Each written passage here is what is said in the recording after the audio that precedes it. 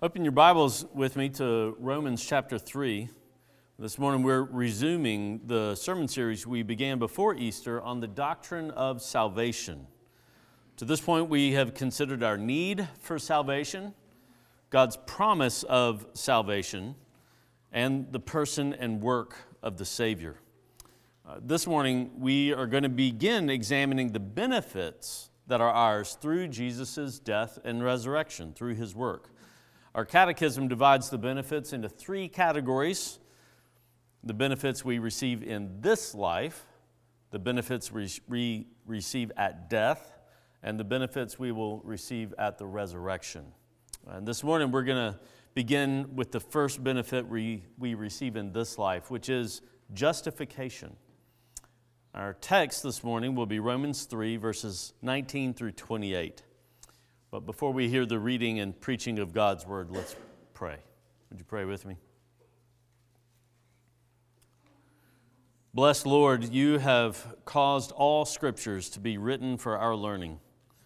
Grant us so to hear them, read, mark them, and inwardly digest them, that we may embrace and ever hold fast the blessed hope of everlasting life, which you have given us in our Savior Jesus Christ, who lives and reigns with you and the Holy Spirit, one God forever and ever. Amen. Romans 3, verses 19 through 28. Now we know that whatever the law says, it speaks to those who are under the law, so that every mouth may be stopped, and the whole world may be held accountable to God. For by works of the law no human being will be justified in his sight, since through the law comes knowledge of sin. But now the righteousness of God has been manifested apart from the law. Although the law and the prophets bear witness to it, the righteousness of God through faith in Jesus Christ for all who believe. For there is no distinction.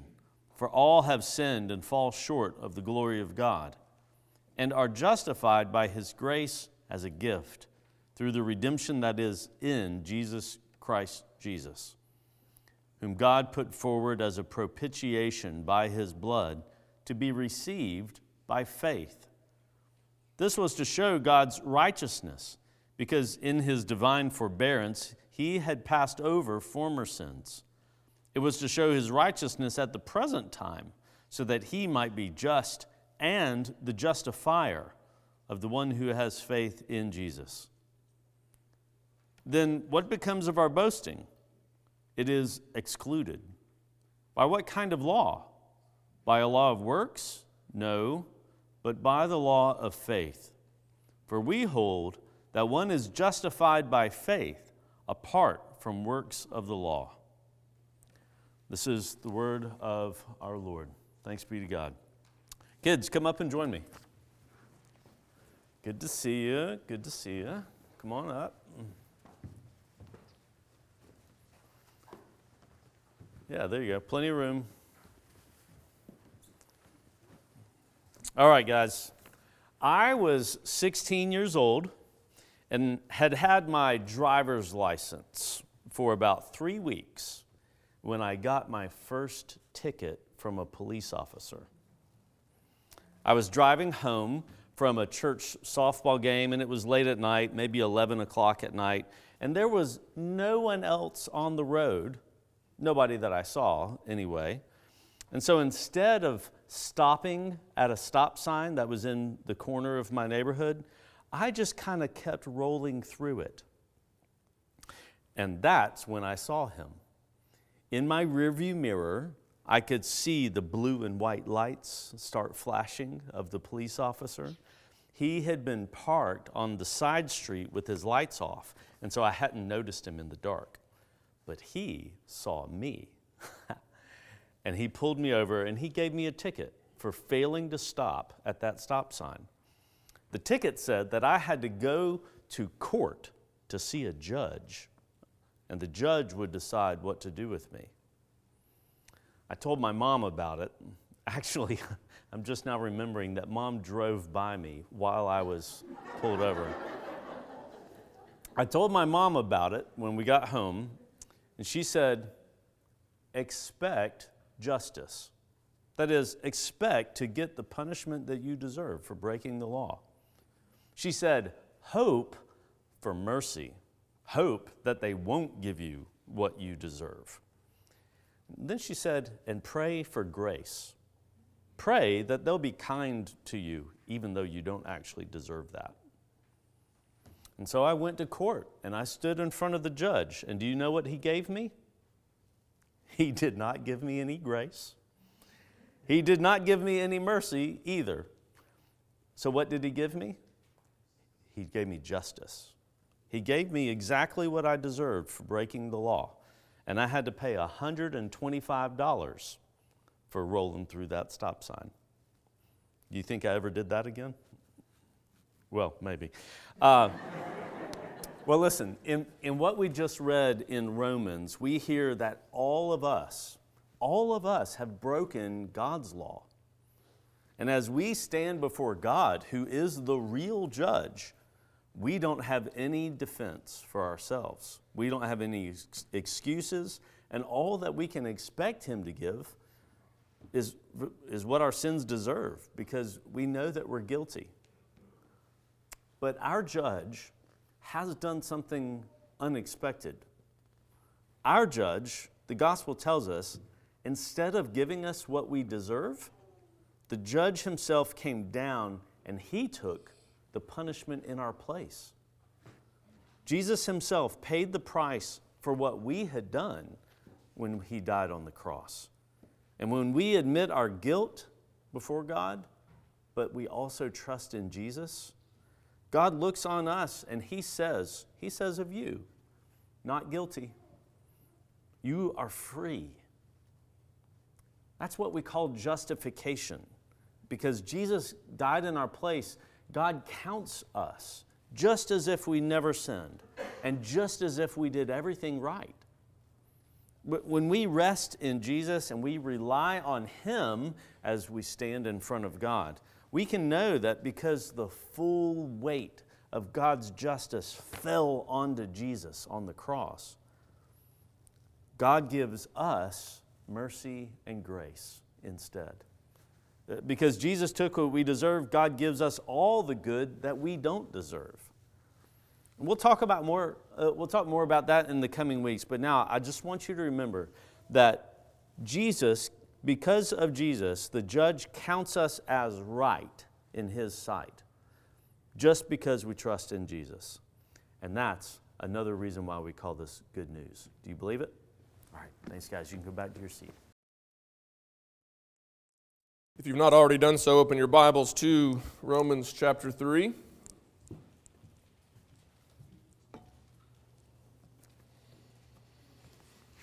Our text today is Romans chapter 3, beginning at verse 19.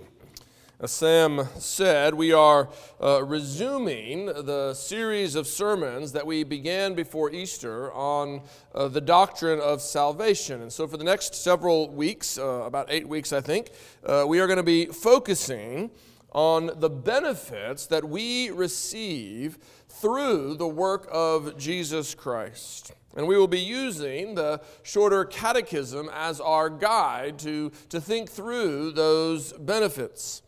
Question 21 of our shorter catechism asks, who is the Redeemer of God's elect? And the answer is given that the only Redeemer of God's elect is the Lord Jesus Christ. Of course, that question implies that there is a Redeemer, that God has chosen to save for himself a people, that he has not abandoned us to the misery of our sin. And the Redeemer whom he has supplied is none other than his beloved Son, Jesus Christ, whom he did not spare, but put forward as the sacrifice for our sins. And questions 22 through 28 of our shorter catechism deal with all that he did as our Redeemer, his work of prophet, priest, and king, both in his humiliation and in his exaltation. All that which we considered in the weeks leading up to Easter. But then the Catechism asks this question: how are we made partakers of that redemption? How do we become beneficiaries of the redemption purchased by Christ? And the answer is given that we are made partakers of the redemption purchased by Christ through the effectual application of it to us by the Holy Spirit. It is the Holy Spirit who takes the work of Christ and applies it to us. How? By uniting us to Christ through faith. The Spirit comes and works in our heart, works faith in us, so that we might be united to Christ, and being united to Christ might receive all of the benefits of His work. And we're going to be thinking about that in the weeks to come, about how we become beneficiaries. But before we think about the how, we want to consider more closely the what. What is it that we are receiving? What are these benefits? What does it mean to be a beneficiary? And to answer that question, we're going to begin with the questions in the Shorter Catechism that set forth those benefits. And as Sam said, those benefits in the confession are divided into three categories. There are the benefits that we receive in this life, the benefits that we receive at death, and then the benefits that we will receive at the resurrection. And this morning we are beginning with the benefits that we receive in this life. The Catechism says that those who are effectually called do in this life partake of justification, adoption, sanctification, and the several benefits which in this life do either accompany or flow through them. So that is our outline for the next several weeks. That's what we're going to be looking at for the next several weeks. We're going to be considering these benefits that we receive through faith in Christ in this life, beginning this morning with that first benefit, which is justification. And it is that same justification that Paul is talking about here in Romans chapter 3.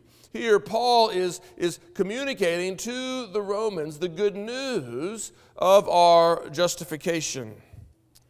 But if you are familiar with Paul's letter to the Romans, you know that he begins his presentation of the gospel, the presentation of the good news of God's salvation. He begins that with the bad news of God's wrath. Just turn back a couple of pages in your Bible to Romans chapter 1. You will see that Paul here he says in verse 15, he is eager to preach the gospel to you who are in Rome. He wants to get to Rome so that he can proclaim the good news of God's salvation, the good news of God's power to save. And he says that in verse 16. He says, the reason I'm so eager to preach this gospel is because I am not ashamed of the gospel, for it is the power of God for the salvation of everyone who believes. And so this is what Paul is eager to preach. He is eager to preach the good news of God's power for the salvation of everyone who believes.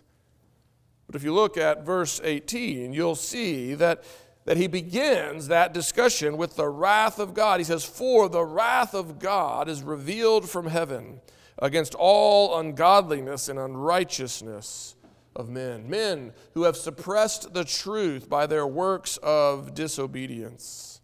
And that is the focus of chapter 1 as he outlines for his readers the evidence of the unrighteousness of men, these men who have failed to honor God as God and give Him thanks, and all the unrighteousness that has flowed out of that rebellion.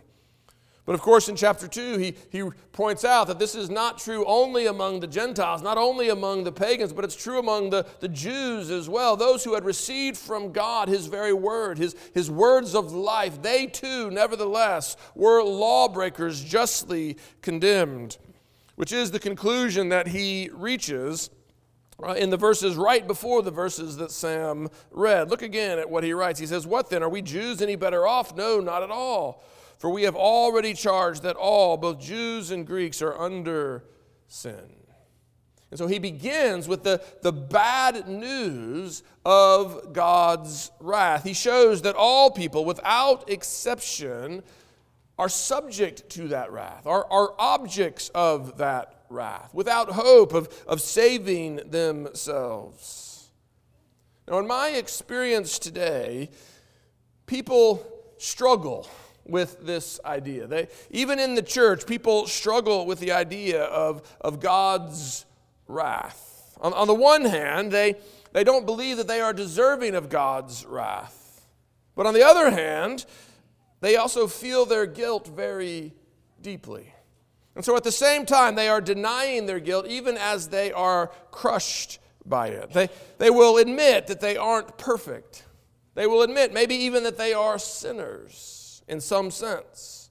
But they certainly do not see themselves as deserving of the wrath of God that Paul is talking about here in the early chapters of Romans. They know that they're not perfect, but they don't see their sin for what it is. They don't think they're deserving of that. Maybe some, but not them. And yet, despite their rejection of their guilt and their just condemnation, they have this persistent, deep sense of shame. They know they aren't what they should be. They know that they don't measure up even to their own standards, much less the standards of God. They know themselves to be profoundly flawed. I suspect you've experienced something of this internal conflict yourself. There is something in you that recoils at the idea of you being deserving of God's wrath. You don't want to believe that. And yet, at the same time, you know yourself to be crushed by this sense of guilt, to be sensed by this sense of shame. And I think one of the reasons that we struggle in this way, one of the reasons that we have this internal conflict, one of the reasons that we feel this confusion is that in our culture today, the concept of sin itself has in many ways disappeared. In 1973, a prominent psychiatrist named Carl Menninger published a book called Whatever Became of Sin. And he recognized that in our culture, we were on a trajectory towards erasing sin altogether. Sin was disappearing, and it was being replaced in the culture's imagination with ideas of disease or addiction or victimization. We no longer talked about sin, but we talked simply about our illness or our brokenness. Now, illness and brokenness and disease, these are biblical concepts. But the problem is that they were no longer being used to understand sin. They were replacing sin. And this began long before Menninger wrote his book. Some recent scholars have traced the roots of this disappearance of sin all the way back to thinkers like Nietzsche and Freud and Marx. Nietzsche famously argued that because modern man had killed God, they now needed to cast off the burdens of his law. And he didn't do this in a regretful way. Rather, he saw this as progress. He believed that as people more and more rejected God and religion, that those older reflexes created by the feelings of guilt and shame, that they would eventually just melt away. And that people would be free. Similarly, Freud believed that guilt was purely the subjective feeling that was the result of the burdensome laws of the church and of culture. And he thought that people needed simply to be able to step back and see that, and then through such analysis they would be free of their guilty feelings. Marx taught something similar, saying that all moral claims are merely power plays by those who benefit from maintaining the status quo. And therefore, again, he thought that the solution to man's problem, the solution to man's turmoil was to cast off the cultural mores of those with power. This is the air we breathe. This is the culture in which we live. Guilt is merely a feeling, and it's a false feeling created by the power plays of the religious and of those in power. And reflecting on this history in his most recent book, Tim Keller writes, "So with these prominent philosophers and thinkers having become so dominant in our culture, and with secularization of Western society continuing at an increasing pace, you would think that just as Nietzsche predicted, the experience of guilt and shame must have diminished across society. Since the thoughts of these men have taken such a deep hold in our culture, surely we don't deal with guilt anymore. Surely we don't deal with shame anymore." But Keller says clearly this has not happened. But why not? Why has Nietzsche's guilt-free society not come about? What is the reason for what another writer calls the strange persistence of guilt? Why does a culture that has killed God and cast off his laws, why do they still feel shame? Why do modern people find themselves in this strange position of feeling like sinners even when they don't have a concept of sin? Well, the answer to this question is found in the objective reality of guilt. You see, guilt was never a mere feeling. Guilt was never merely feeling bad about something we've done, feeling that we somehow weren't enough. It was never something that could simply be erased by a change of the mind, a change of the self-perception, an increase in our self-esteem. The truth is that we feel the shame of guilt, and maybe even you here this morning feel the shame of guilt because you are objectively guilty. That's why you feel the shame of guilt. Because you are guilty. You were created by God, and you were created for God. You have a moral obligation to Him who spoke you into existence. And yet you have failed to fulfill that obligation. You have failed to honor Him as God and have instead chosen to honor yourself. That's what it means to be a sinner. A sinner is one who has rejected God as God and has placed himself on the throne, who has made himself the Lord of his own life, who has chosen to do whatever is right in his own eyes. Now, at first glance, this may not seem like a big deal. Surely not something deserving of the wrath and fury that Paul speaks about in the early chapters of Romans. Yes, we may struggle to honor God as God, but that's sort of ethereal. Why does that matter? Maybe it seems to you a little bit like rolling through a stop sign.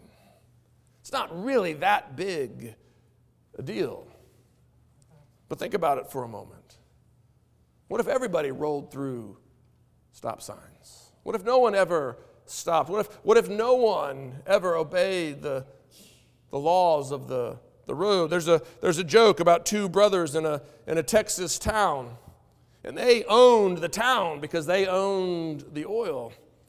And so as a reporter went to interview them and to find out about their life as the power brokers in this town, he was riding around with one of them in his big Cadillac. And as he drove down the road, he went through one red light after another.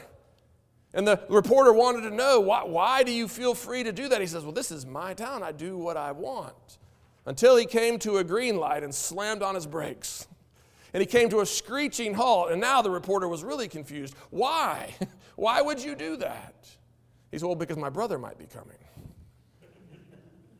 And he understood that the laws, when they are abandoned, they lead to chaos. They lead to death. And so while we may not fully understand the significance of abandoning God as God, we see the implications in our daily lives. We see the evil that serving ourselves first has done.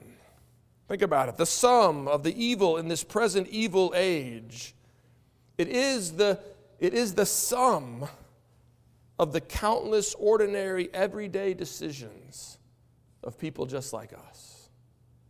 One of the horrors at the Nuremberg trial was that the victims came into the courtroom and saw that the monsters who had perpetrated such evil against them were just ordinary people. If my daily decisions were multiplied by the sum total of humanity, the world would be much the way that it is.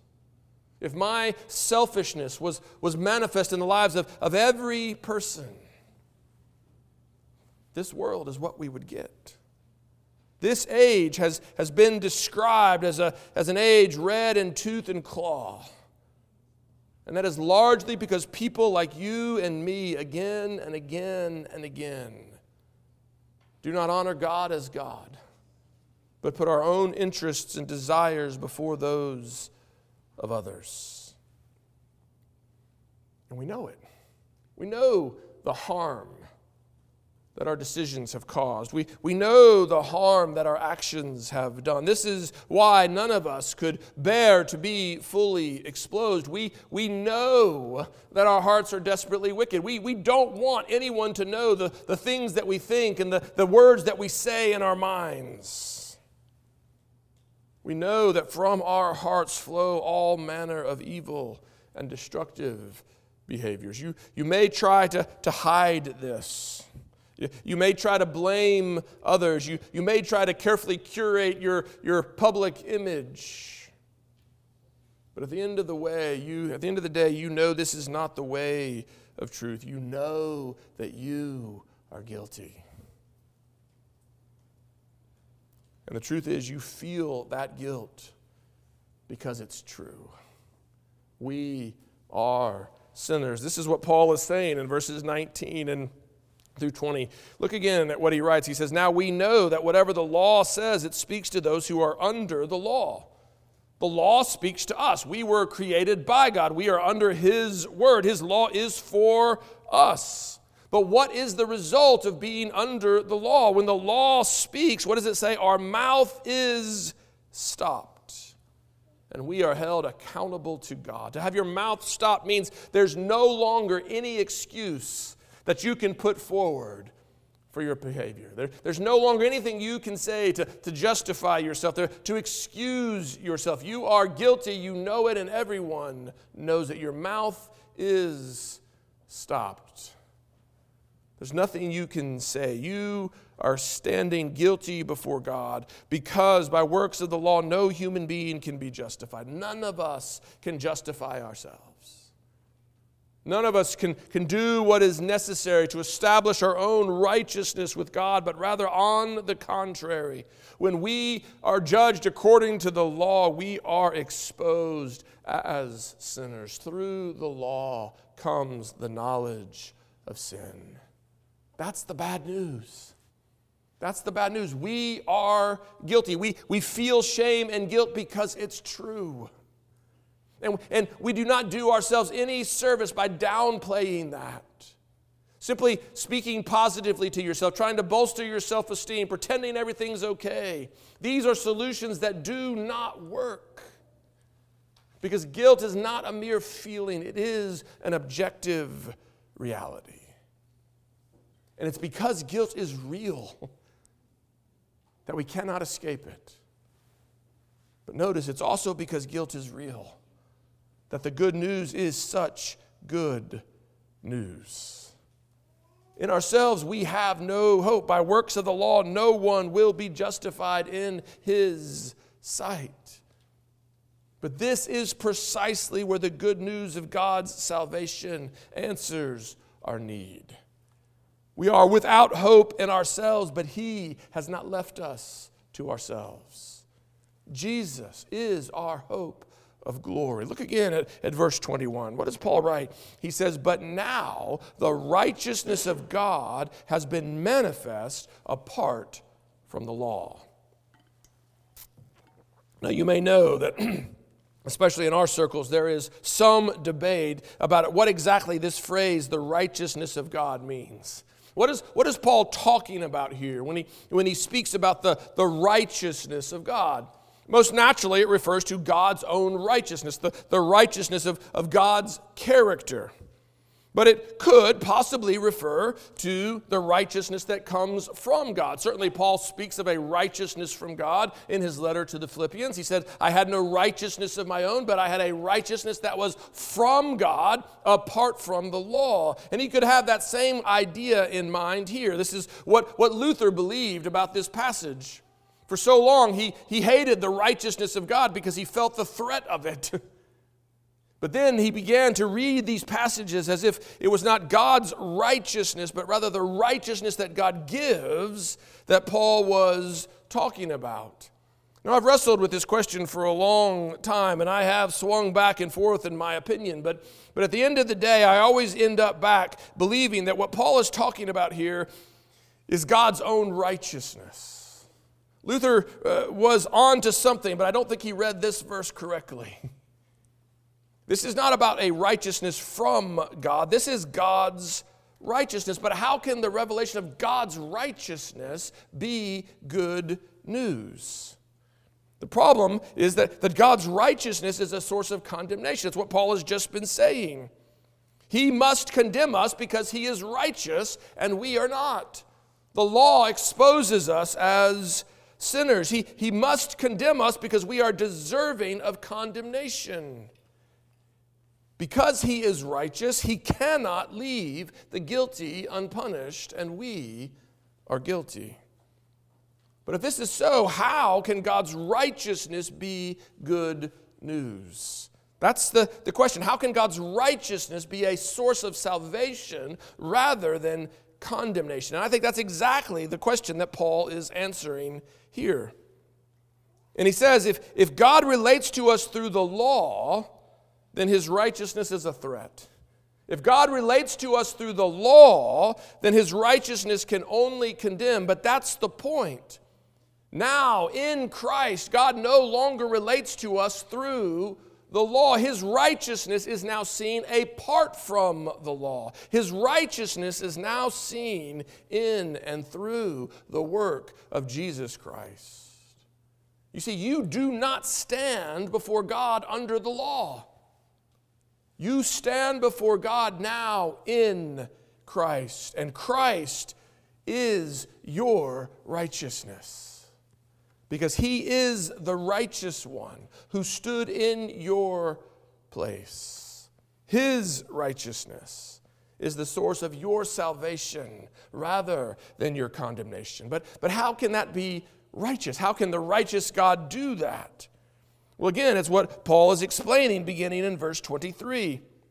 Notice what he says. All have sinned and are justly condemned. All have sinned and fallen short of the glory of God. That's the reality. But now, all may be justified. How? By his grace as a gift.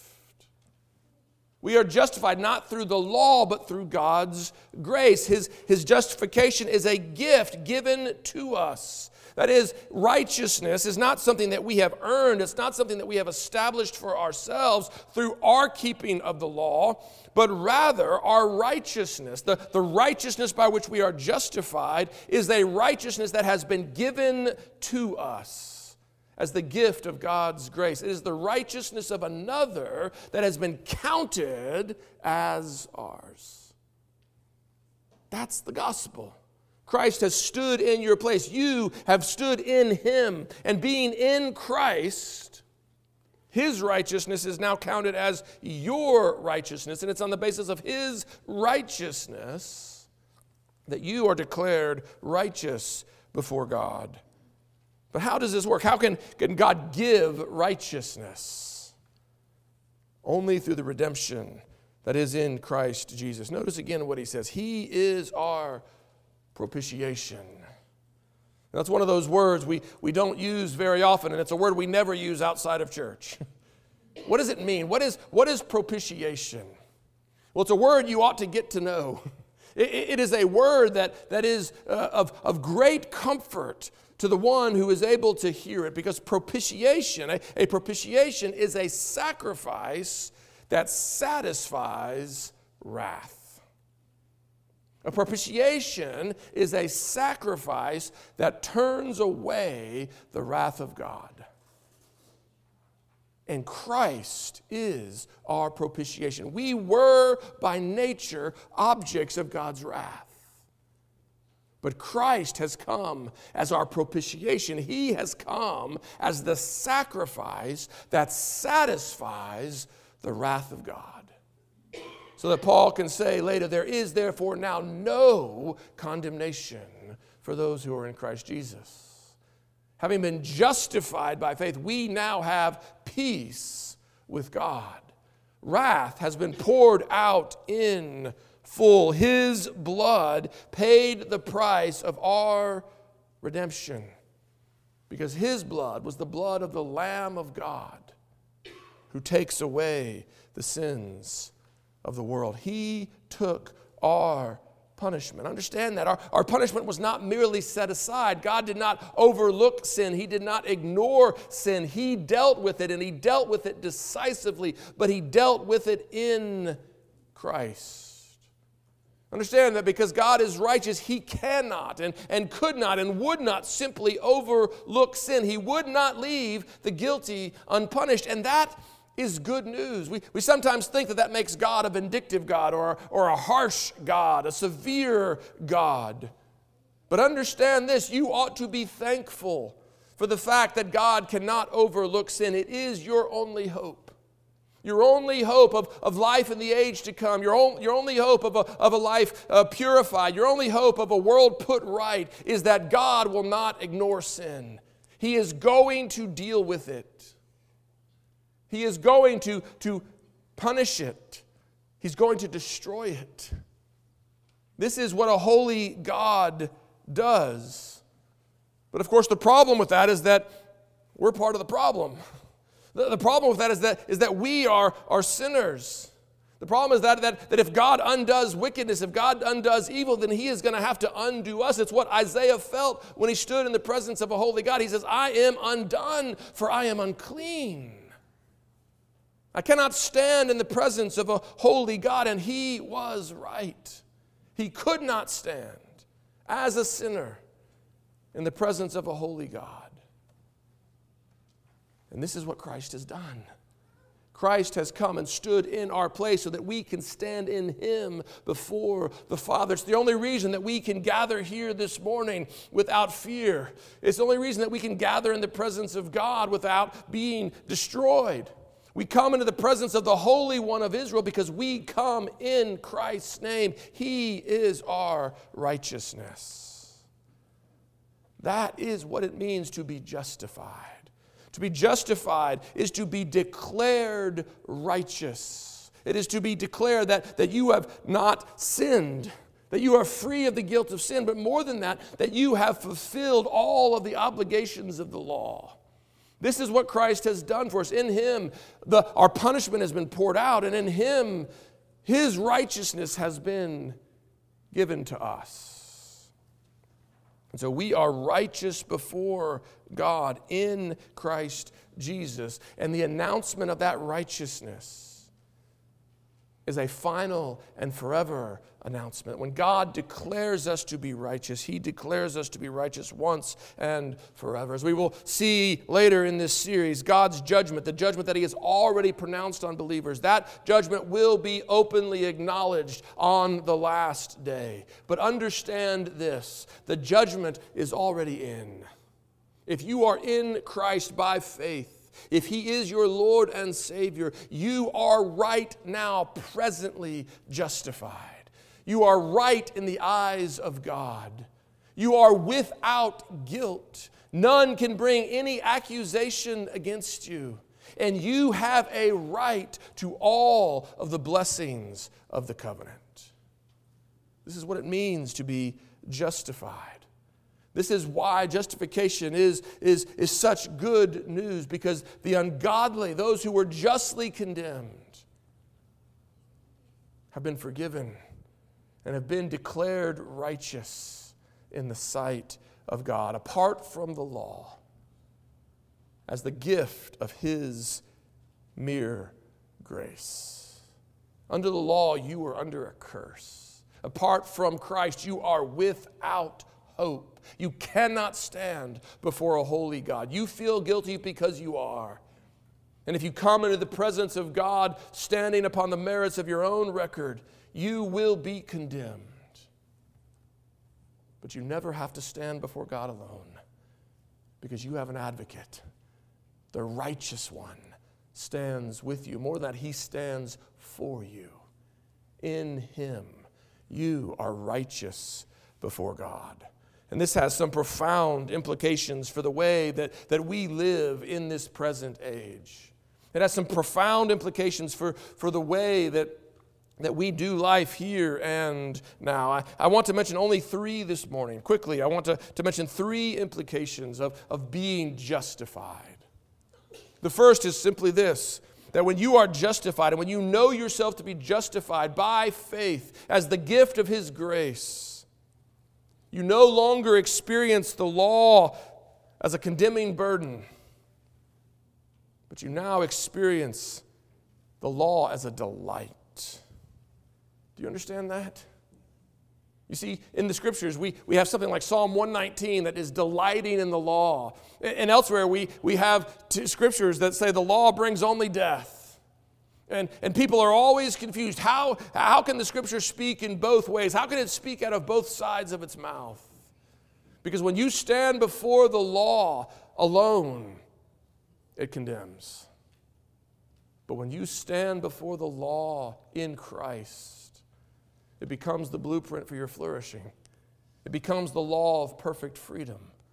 It becomes the law that defines for you the life for which you were created. Do you understand that you do not have to keep the law in order to earn God's love? Rather, you have been loved by God in Christ and are now free to receive his law as gracious, fatherly instruction. That's what the song says. To see the law by Christ fulfilled turns a slave into a child and duty into choice. And so the first way that you can sort of measure your own understanding of your justification is simply this. How do you relate to the law? Is the law of God your delight? Or is it that crushing burden that perpetually reminds you of your guilt? How do you relate to the law? Secondly, how do you relate to your suffering? Because the second transformation that comes from knowing yourself to be justified is that discipline is now experienced as love rather than wrath. Discipline is often, if not always, suffering. The author of Hebrews tells us that it is not pleasant. But when we know ourselves to be justified, we no longer experience God's discipline as wrath. We no longer come away from our suffering thinking of it as demonstrations that God must not really be for us, that he must not really love us. But rather, when we know his love, demonstrated beyond all reasonable doubt in the gift of his Son, Jesus Christ, when we know ourselves to be beloved by the Father, when we know ourselves to be justified, it doesn't make the suffering pleasant. We may still grow and we will still grieve, but we will grieve as those who know the hope of our justification. And we will receive that suffering as the love of a father. Because we know that God's wrath has been poured out in full upon our Savior, Jesus Christ. Yes, God disciplines, but not as an expression of his anger. Rather, God is working in us for our good. He is like a father raising his children to be mature men and women. He's like a father seeking to raise his children to be adults. That is what our suffering is now. It has been transformed. It is no longer a condemnation. It is no longer an expression of wrath. It is now the fatherly discipline of the one who loves us. And so again, let me ask you, how do you experience your suffering? Do you experience your suffering as one who has been justified? And then finally, just let me say it quickly. To know ourselves to be justified transforms our shame. Apart from Christ, shame is an accuser. But in Christ, our shame becomes a shepherd. Yes, we will still feel shame, and that is good. It is not a virtue to be shameless. It is not a virtue to be immune to shame. We are still sinners, justified, but still sinners. We still do shameful things, and when we do, we need to feel the shame of our sin. Our culture thinks of shame as almost universally bad, but it is foolish. It is good to feel the shame of our sin, but when we feel it as a justified sinner, that shame will now be a shepherd leading us back to our Father, leading us back to His grace, rather than an accuser causing us to hide amongst the trees. And so again, let me ask you, what do you do with your shame? Is your shame a shepherd leading you back to the Father? Or is it the accuser that makes you feel condemned? You see, in all these ways, knowing ourselves to be justified transforms our life. It transforms the law into delight. It transforms suffering into discipline. It transforms shame into a shepherd. Because this is the fountain and the beginning of the gospel. Justification is not the whole gospel, but it is the first step of the gospel. And if you misstep here, you will never get to the rest of the story. It's why Luther said that this is the hinge upon which the church turns. This is the point at which the church stands or falls. If you get this wrong, you lose the gospel.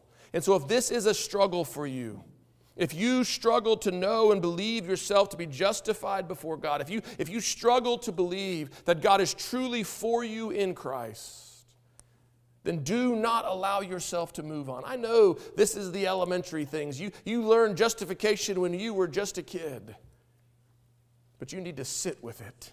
You need to soak in it. You need to let it dwell in you richly. Because you need to know this not just at an intellectual level. You need to know this at a heart level. You need to know that you are justified in Christ.